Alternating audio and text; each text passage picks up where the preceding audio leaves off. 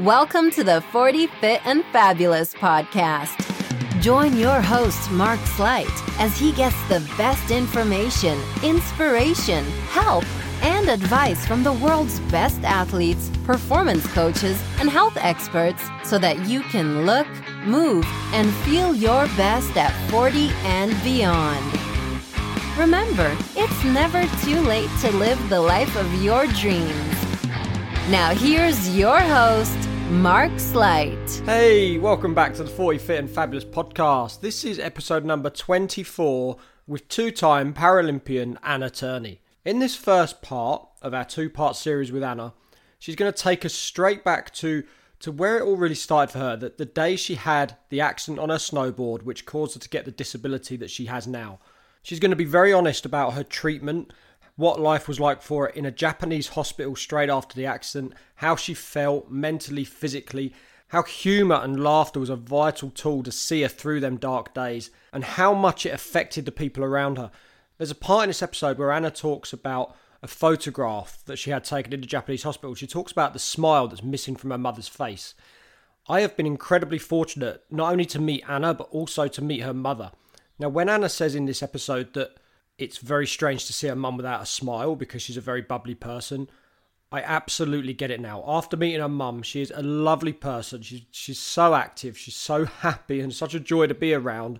I can only imagine what it must have been like for Anna to not see that smile and that joy in her mother's face. So grab a cup of tea, grab a drink, sit back, relax and enjoy this first part as Anna takes us all the way through from her accident through her rehabilitation. This is episode number 24 of the 40 Fit and Fabulous podcast with Anna Turney. Hi Anna, how are you? Yeah, great, thanks. Hi Mark. Wonderful. So I want to start this podcast going right back to, well, not back to the beginning, but back to your accident, your first accident when you were snowboarding. Could you take us on a little journey from that accident up through your two Paralympic Games for us? Yeah, so I was 26. I was living in Japan and kind of dreaming of becoming a Paralympic snowboarder at all. I was living in Japan and I had this dream that I might be able to become a border-cross racer, professional border-cross racer, and represent Great Britain. I competed in the Alps in the British National Championships, and although I'd crashed in the race, I'd come very close second in the time trial. So I knew I had the potential to be a border cross racer. But there I was in Japan because I had to earn a living and, carry on a normal life. But then I heard about a local border cross race and I thought if I can win this race, then I could become more known. Perhaps I could write to companies, try and get some sponsorship, find a way to actually do the sport professionally and train. And so I entered the race and I just remember thinking, I have to win this. This is my route to becoming an Olympic snowboarder. I told my brother about the race, but he was the only person who knew about it. So, and he was a good snowboarder, still is. So his advice was, just push hard out the start, pick up speed, get out in front if you can. Because border cross, that's when you have 4 races or 6 races, all going down a course with big jumps, big bank turns, and, it's the fastest one to the finish. So I was there in the start. I was ready to give it everything. I pushed hard out the start, over the first bumps, round the first corner, hit the first jump, landed that fine, and carried on. And then I hit the next jump, and as I landed, I had a bit of a wobble, and I was off balance, but I was still on the snowboard. We're talking pretty big jumps, sort of 30-foot jumps. Wow. But I was still on course, and I was in the lead at this point, and clinging on around the corners. And then I hit the next jump, had a massive crash, and I just remember waking up and seeing my friend looking down at me and saying to her, "Can you take my snowboard off? Because it doesn't feel right." I just remember my legs felt really heavy. And she said that they had already taken off my snowboard And then, well, I was in and out of consciousness, so I can't remember everything, but they took me down the mountain, waited, an ambulance eventually came. And then I do remember the ambulance journey because it was very painful going around every time we went around a corner. I just remember thinking I want to just thump the ambulance driver. And then I woke up in hospital and the doctor explained that I'd broken my back. And because of the damage I'd done to my spinal cord, he said, you have about 98% chance that you'll never walk again. So that was a pretty big shock, but... And how quickly did you find that out? How quickly did he tell you that? Was it a matter of hours, days? That was the next day. So he explained that he'd done an operation, he'd stabilised my broken thoracic spine, and I'd broken a few ribs and got some concussion, but because of the damage to the spine, it was going to cause long-term damage, and I was likely to be a wheelchair user for the rest of my life. Yeah, so he explained that. Did you have any family with you at the time? But had anyone flown out at this point to see you? Or? No, that was literally the next day. So the family was told, and then they were able to fly out. But yeah, I was on my own at that point. I had a girlfriend who came to the competition with me. She was around. I was on my own. It was a pretty tough time. I feel quite fortunate that I was in Japan, living there, trying to learn the language, having a great time there. Because at least whilst I was in hospital, I could practice my Japanese and eat good food, because the food was great in hospital. But yeah, there were moments. I was looking through my notes the other day, the medical notes from Japan, because I did a talk on trauma to some doctors, and the note said, from the physio, said sometimes she burst into tears, basically. It was a tough time. I remember the first time they got a ball out in the physio exercises. The physiotherapist got a ball and started throwing that to me, and that was kind of a highlight to a bit of variation rather than just trying to move bits that won't move or whatever. It was pretty tough. So I was in Japan for 5 more weeks in hospital. But yeah, it was clean. I was cared for really well, and then I flew back to hospital in Stoke Mandeville in England. Yeah, when I was fit enough to fly. And what was this might sound a really daft question, but what was your family's reaction like when they come out to see you? I imagine that was a pretty emotional time when everyone walked in the room to see you. Yeah, well, my parents are divorced. They both flew, and so my mum and my dad came. I think mum was there first. To be honest, I was on a lot of morphine. I don't think I was really with it when they were first there. But I was looking back at some pictures, and now I can see my mum's face. She's a really smiley kind of,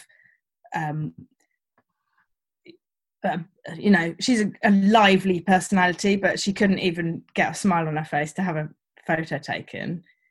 It's hard to look at it because you can see how much pain she was in just from seeing me in that state. And I've always been quite a physical person. I've always loved sport, and I'm sure obviously spinal injury is horrific for anyone, and I'm not saying it was worse for me, but I do remember just thinking, how am I gonna get on if I can't do sport, and if I can't snowboard, how am I gonna have fun? It was there. But so what was the emotions like then after, when you sort of come away from Japan? Was you angry at this stage? Was there a lot of regrets for sort of entering the competition, or was you just looking forward at this stage?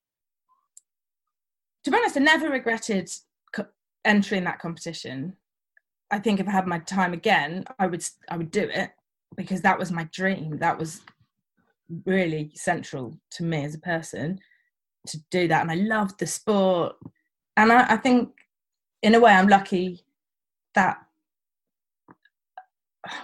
I don't want to say I did it to myself, but I'm lucky that I was competing in something that I loved doing, and I happened to have this accident. I think if it's out of your control and someone else hurts you, it's probably quite a different journey to overcoming that mentally. Yeah, you're probably right. I've never really thought about it like that. But yeah, if you're in a car accident, you can't do anything about it, and it's just you're wrong place, wrong time, then that probably is completely different to you, like you say, doing something you love and putting yourself in that position in the first place. Yeah, and I mean, there was anger for sure, and frustration, and why me? How can this be happening to me? I remember lying there and thinking, I'm so young, you know.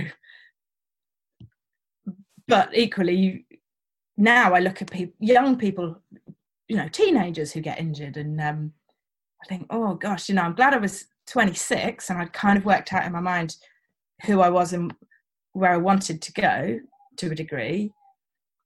Yeah. So from that point then, how then did you get into the mono skiing, the Paralympic skiing, and what was the transition then from you coming back to Stoke Mandeville to first sitting on a mono ski? How did that come about? Yeah, well, it started in Japan. So whilst I was in Japan, a friend came to visit me who loved snowboarding and knew that I did. And he showed me a picture of this guy like flying through the air on a mono ski. And I'd never even seen it. I mean, I'd done enough snow sports. I'd probably been past people or whatever on mono skis, but I'd not really noticed it before.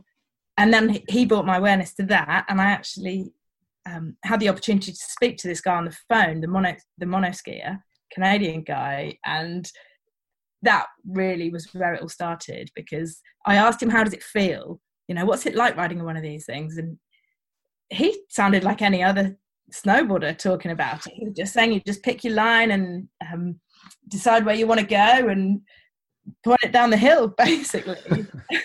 Simple as that. Yeah. And, you know, as soon as he said that and I saw the pictures of him, I thought, wow, I've got to try that. That looks amazing. Did this then help with your rehabilitation? Did this then spur you on to think, I've now got an aim, I've got something to reach for? Yeah, massively. It gave me something to work towards. The doctor, when I left the hospital in Japan, Dr. Ito waved goodbye, and I remember him saying, I'll see you in the Paralympics. So that was, you know, a mention, wasn't it? And then, yeah, I had this guy's picture up at the end of my bed for the next 3 months I was in hospital in Stoke Mandeville. And then, yeah, that gave me something to work towards. One of my French friends, another snowboarder guy, sent me a card, and he said, Anna, I can imagine your freestyle as a corridor. Like in my wheelchair. He was imagining me doing some tricks. But all these things, really, having people around me was massive support.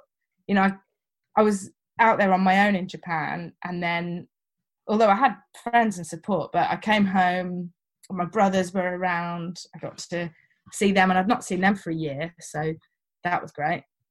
And this may sound strange, and how much does a sense of humour play in your recovery? How important is it to laugh and smile during your recovery? Well, everyone's different, but it was essential for me, and that's a massive part of being at a spinal injuries unit in hospitals, because everyone's in the same boat to a degree. So everyone's had a spinal injury, and some people might have broken their necks, and some people have got really low injuries, and some people are walking around, and everyone's different, but there's a lot of banter, you know, there's a lot of chat, and that, I kind of feel like that's how British people get on a lot of the time, get through things, is by laughing at it. You know, they'd call me a flesh wound because I'd injured myself below or about at the waist, and some of these people couldn't use their hands properly or whatever, but I think all of that keeps you going. And actually, for me, that kind of made me think, come on, I've got to really go for it, because look what I can do, so much more than what some other people can't do, really. Yeah, that's how a perception of how you look at things as well, and how everyone else does. You know, yes, you could class yourself as incredibly unlucky for what's happened, but as you say, you could also count yourself very lucky that it could have been a lot worse. Yeah, yeah, and everyone's affected in different ways, and people have different levels of pain and different spasm and things that affect their legs or their bodies or whatever. But actually, everyone has difficult times, you know, whether you're in a wheelchair or not. However physically able you are, everyone faces challenges, and I suppose it's accepting it and having something to move forwards towards. That's what we all need. And when you was having your rehabilitation, did you ever do a lot of mental strength training? Was that part of the rehabilitation? So I was doing yoga when I was in Japan. I just started doing yoga that year, and I was loving it. So I did quite a lot of yoga whilst I was in hospital. So if there was ever a spare bed in the plinth in the physio room, I'd go in there and sit. And I was laughing about this the other day with someone, because I'd just be in my own little mind, and I'd go off and I'd just, you know, do some OMs and practice some of the sitting yoga that I could do. But I think that helped me still be physical and still sort of value my body. Obviously, I was angry about the bits that didn't work or I couldn't feel, but it was nice to just sit and breathe and be in that moment there rather than worrying about the past or the future. Yeah. Okay. So let's just take you back a step then. So, or forward a step from where we are now. But 2 Paralympic Games you've been to in 2010 and 2014. That's right. Yeah. And I've seen you going down the slope in your monoski, and I've seen you crash on your monoski, and it looks horrific.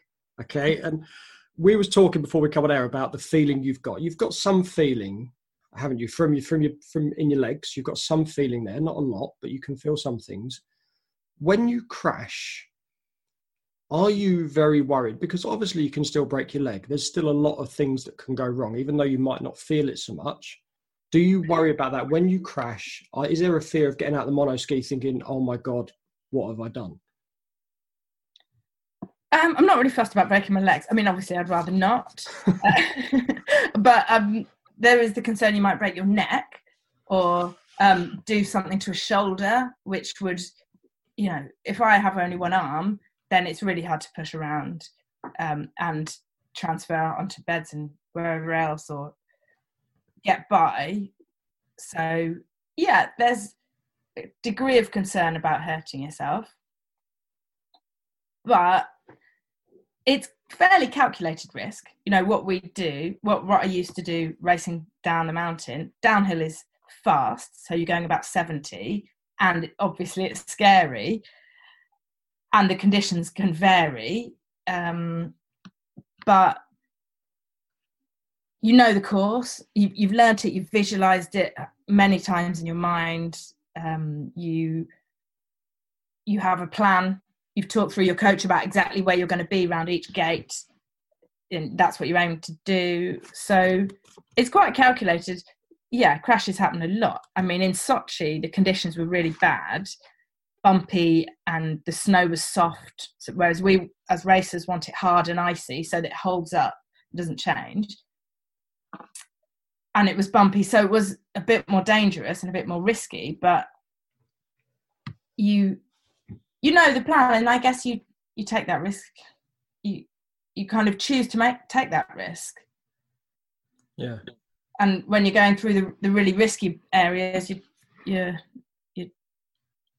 know where you want to be, so it's the least risky possible. What about your mum then? Because when you first you've had your accident, you've lost feeling in your legs. Your mum's obviously very upset by that. Then you turn around to your mum and say, Mum, I'm going to jump on one of these monoskis and I'm going to go down the mountain again. Does she turn around and is she really supportive of the word go, or does she turn around and go, no, you're not. You're not doing that? Yeah, Mum. So I moved home with Mum. After I came out of hospital, I moved back in with Mum, and I hadn't lived with her for a number of years. And she was great support and cooked and cleaned and whatever, and was just brilliant. But yeah, when I said I'm going to ski, she said, no, you're not. I don't want you to do that. But I said, Mum, I have to do this. Sorry. And actually, she became really supportive, but then she just wanted me to win after that.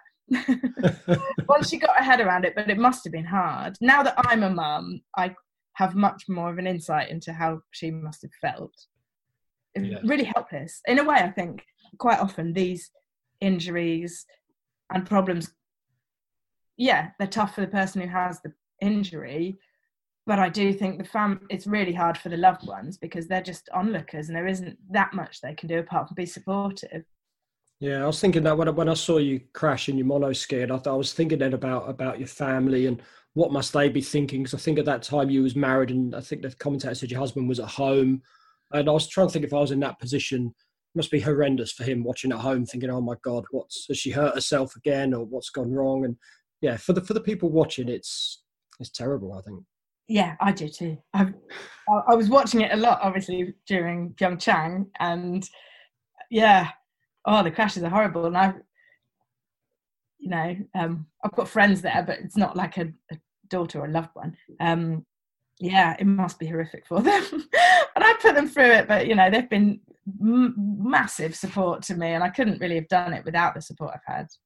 Yeah, we're going to come to that in part 2 about the support, because it's so vital. But I'm not surprised that you crash so much, because I snowboard and I can obviously feel every bump in the surface, and I can adjust my body accordingly as the bumps come and go.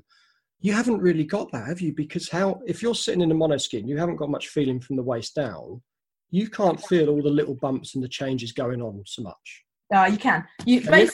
Kind of. So maybe it's different. It's definitely different because you can't react to it with your knees and your ankles and your hips.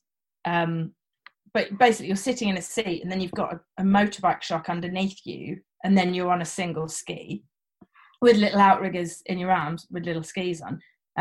So you feel all the bumps. Depends how you've got the shock set, but you do feel all those bumps, and it can be quite jarring. Like trying to ski moguls, the really bumpy bits, that can be really, really hard physically. But I guess you're using your body. If you're on a clean ski, so if your ski is carving and cutting straight through the snow, rather than going sideways and skidding, then it feels much better. As soon as you're skidding, then you feel all those jarry bumps. But you're aiming to be on a clean, sharp edge because that's the fastest way through. It's just not always that easy. I can imagine it's not. To be honest, I struggle on a snowboard myself. So, the worst thing about crashing for me, it's not really. I've been really fortunate to not hurt myself very badly when I've crashed, and I have crashed at speed a number of times. But the worst thing is, that's it. Your race is over. All that training, and you're now not going to win a medal. Whereas in Sochi, in the downhill, I'd won one at the first training run, which doesn't really mean anything, but I knew I could put down a good run, and then I was going down the course really well. I'd probably have, if I'd finished, I might have got a silver, but I crashed, so wasn't meant to be. And then the same in one of the other races, the Super Combined, had another massive crash, and it was always when I was skiing really well, because that's the thing, skiing, you have to be on the edge. You know how it is with snowboarding, it's all or nothing. Yeah, absolutely. So just quickly before we wrap up part 1 then, what brought about your retirement? How did that decision come about? Well, I wanted a family, so and I was looking at myself thinking, actually, need to get on, try and have a family. So that was pretty important. And I wanted to buy a house and, just do normal adult things, build a career, etc. So I just decided it's full on being abroad all the time, dedicating everything to your training. You have to be pretty selfish to be an athlete often, and well, probably always. But to be a winter sport athlete, you can't do it in the UK, most of it. So you have to be abroad. It's expensive. You know, I put so much into it, and I gave it a good shot, and I did 2 games, and I won 6 World Cup medals. So I gave it everything, and I did get some results. But yeah, at the end of the day, I knew I was going to call it quits after Sochi. So that's why finishing 4th hurt so much, I guess. But the 4 years on now, I look back at it and I know I gave it everything. Fantastic. And a great lead into part 2, because we're going to come back in a couple of days and we're going to talk about the family life and how you're coping with that now and after Anna the athlete. And we'll speak again in a couple of days. Thank you so much, Anna, for all your advice and the story. It's been great. Great. Thanks, Mark. There we go. How powerful was that of a story? For me, the biggest take home there was when Anna talks about the reaction of other people in the spinal ward, saying that, oh, you've only got a flesh wound, because even though what Anna had was horrific, it still wasn't as bad as what some other people had. And then Anna's gratitude come to the forefront to realise that actually it could be a lot worse. Suddenly going from being incredibly sad and frustrated, as I'm sure deep down that she was, to suddenly being incredibly grateful and thankful that it's not worse. There's other people around her that are in a much worse situation. And I know I haven't brought up a question from my clients for quite a while, or from the listeners, but one thing I do hear a lot of is people saying that they're in a terrible position. Life sucks for them, okay? And I get it. I get what Anna's going through is incredibly rare in the grand scheme of things, okay? I know it's an extreme situation. We're not all walking around with disabilities. I understand that. And what you've got going on in your life, to you, probably seems like the worst thing in the world. But I can guarantee that there's always something to look forward to. There's always a positive side. There's always something to be grateful for. There is always somebody who is worse off than you. And you should always be incredibly thankful that you have the simplest of things in life, that you have clean, fresh air to breathe, that you have the use of your legs, your arms, your eyes, your ears. There are people in the world who don't have that. And I know that doesn't affect your life, what other people are going through. The only things that affect you affect solely you, and it doesn't matter about other people.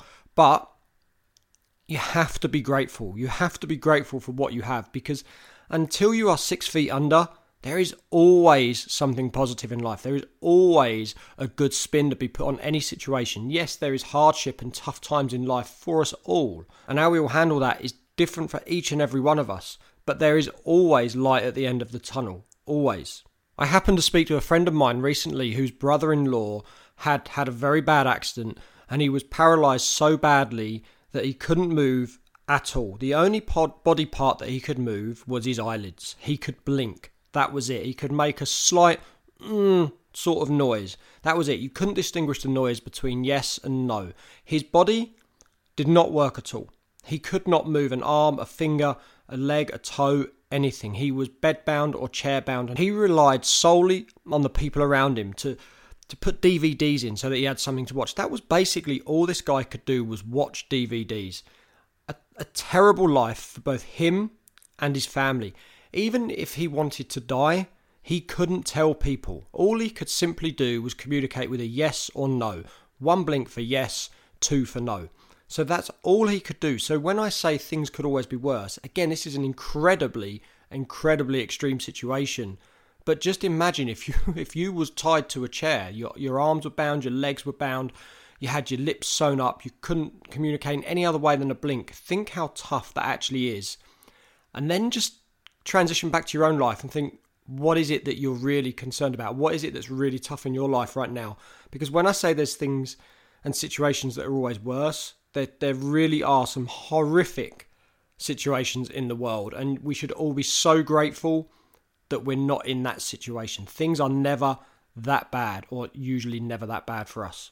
I know these are extreme situations, but please, what I'm trying to get across is that we should all just be a little bit more grateful for what we do have in life. Gratitude is something I talk about a lot, and if we walked around with an air of gratitude and we looked at everything with a degree of gratitude, everything changes in our lives. I promise you. It really is a game changer. If we walk around being grateful instead of resentful, it changes everything. It really does. And that conversation Anna had with the other people in spinal ward, where they said it's just a flesh wound, sums it up absolutely perfectly.